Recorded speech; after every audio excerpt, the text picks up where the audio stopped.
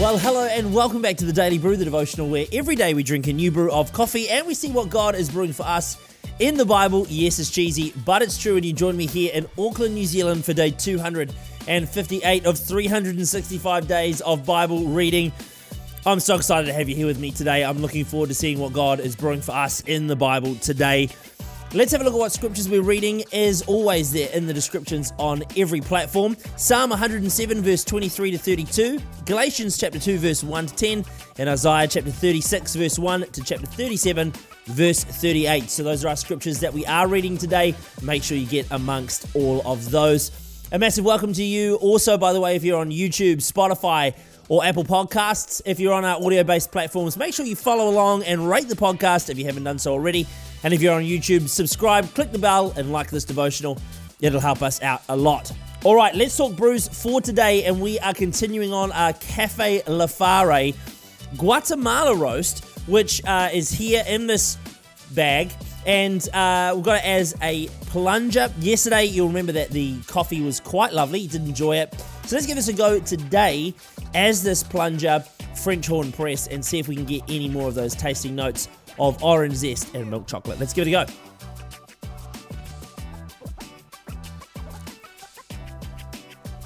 Yeah, a lot more of the heavy coffee flavor in that.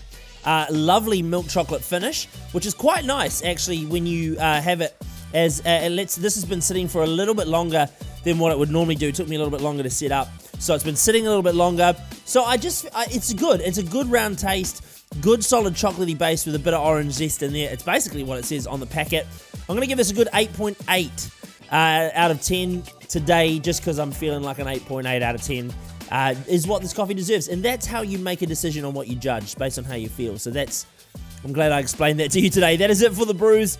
Let's get into the Bible, the reason that we are here. In our psalm today, we talk about a tempest. Now, a tempest is a violent, windy storm.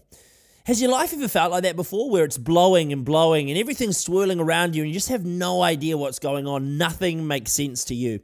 In our psalm today, it's a map really on how we should respond when life feels that way.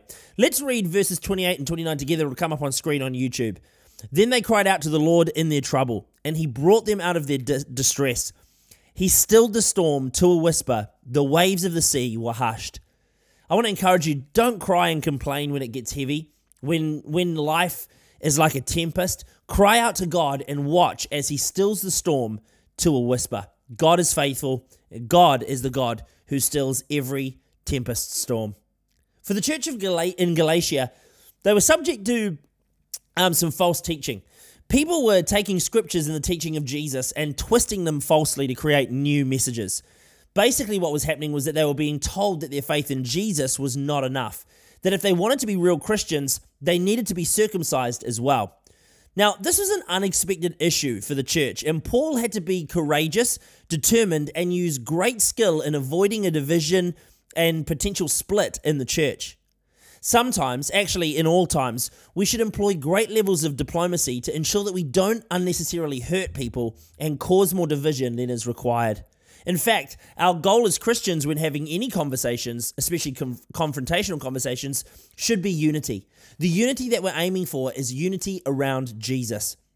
That's the goal, unity around Jesus. So if we have anything we want to address with people, diplomacy and skill is going to be required if we want to retain that unity.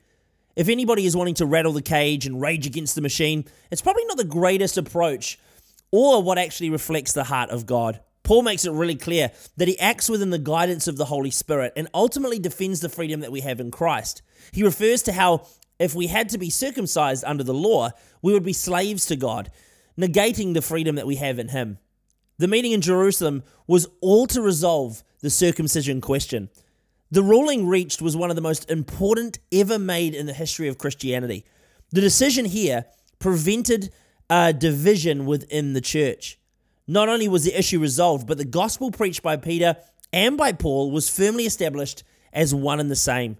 The leaders in Jerusalem recognized that Paul's apostleship bore all the marks of God-given authority. What a huge result for Paul. I mean, he actually has his message affirmed by the leaders and established the authority of his apostleship. That's huge.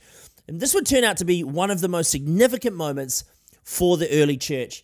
It makes me ask the question, what opportunities are waiting to be had if we would simply approach conversations with the ultimate goal of unity? In Isaiah today, we read that the people of God were also facing an unexpected attack. This incident is so important that it actually appears 3 different times in 3 different books. It appears here in Isaiah, 2 Kings chapter 18, and 2 Chronicles 32 also refer to this event. What was happening was a dude named Sennacherib, king of Assyria, was attacking Jerusalem with a huge army. At the same time, while they were attacking, they were mocking and taunting God's people. You can read about it in chapter 36, verse 4. We see here that the mocking and ridiculing of God's people for their faith in Him is something that's not a new practice. It dates a long way back in history. You know, you need to understand the actual weight of Assyria to really understand how hard this was for God's people. Like, literally nobody escaped their grasp. If Assyria came knocking, you went dying. Notice here the response to the mocking. Or maybe I should say, notice the lack of response. There wasn't any. They remained silent and said nothing in reply. And that's verse 21. Sometimes actually measuring your response is better than going all out on defense. What King Hezekiah did was, on the advice of Isaiah, he went to the Lord. He took it to him.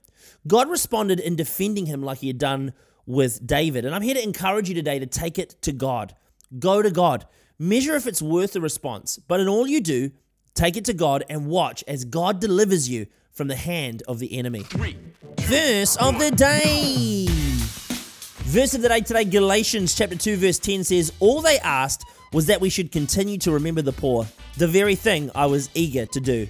I love this. The leader's response to Paul was that in all they did, remember the poor, which Paul was eager to do as well.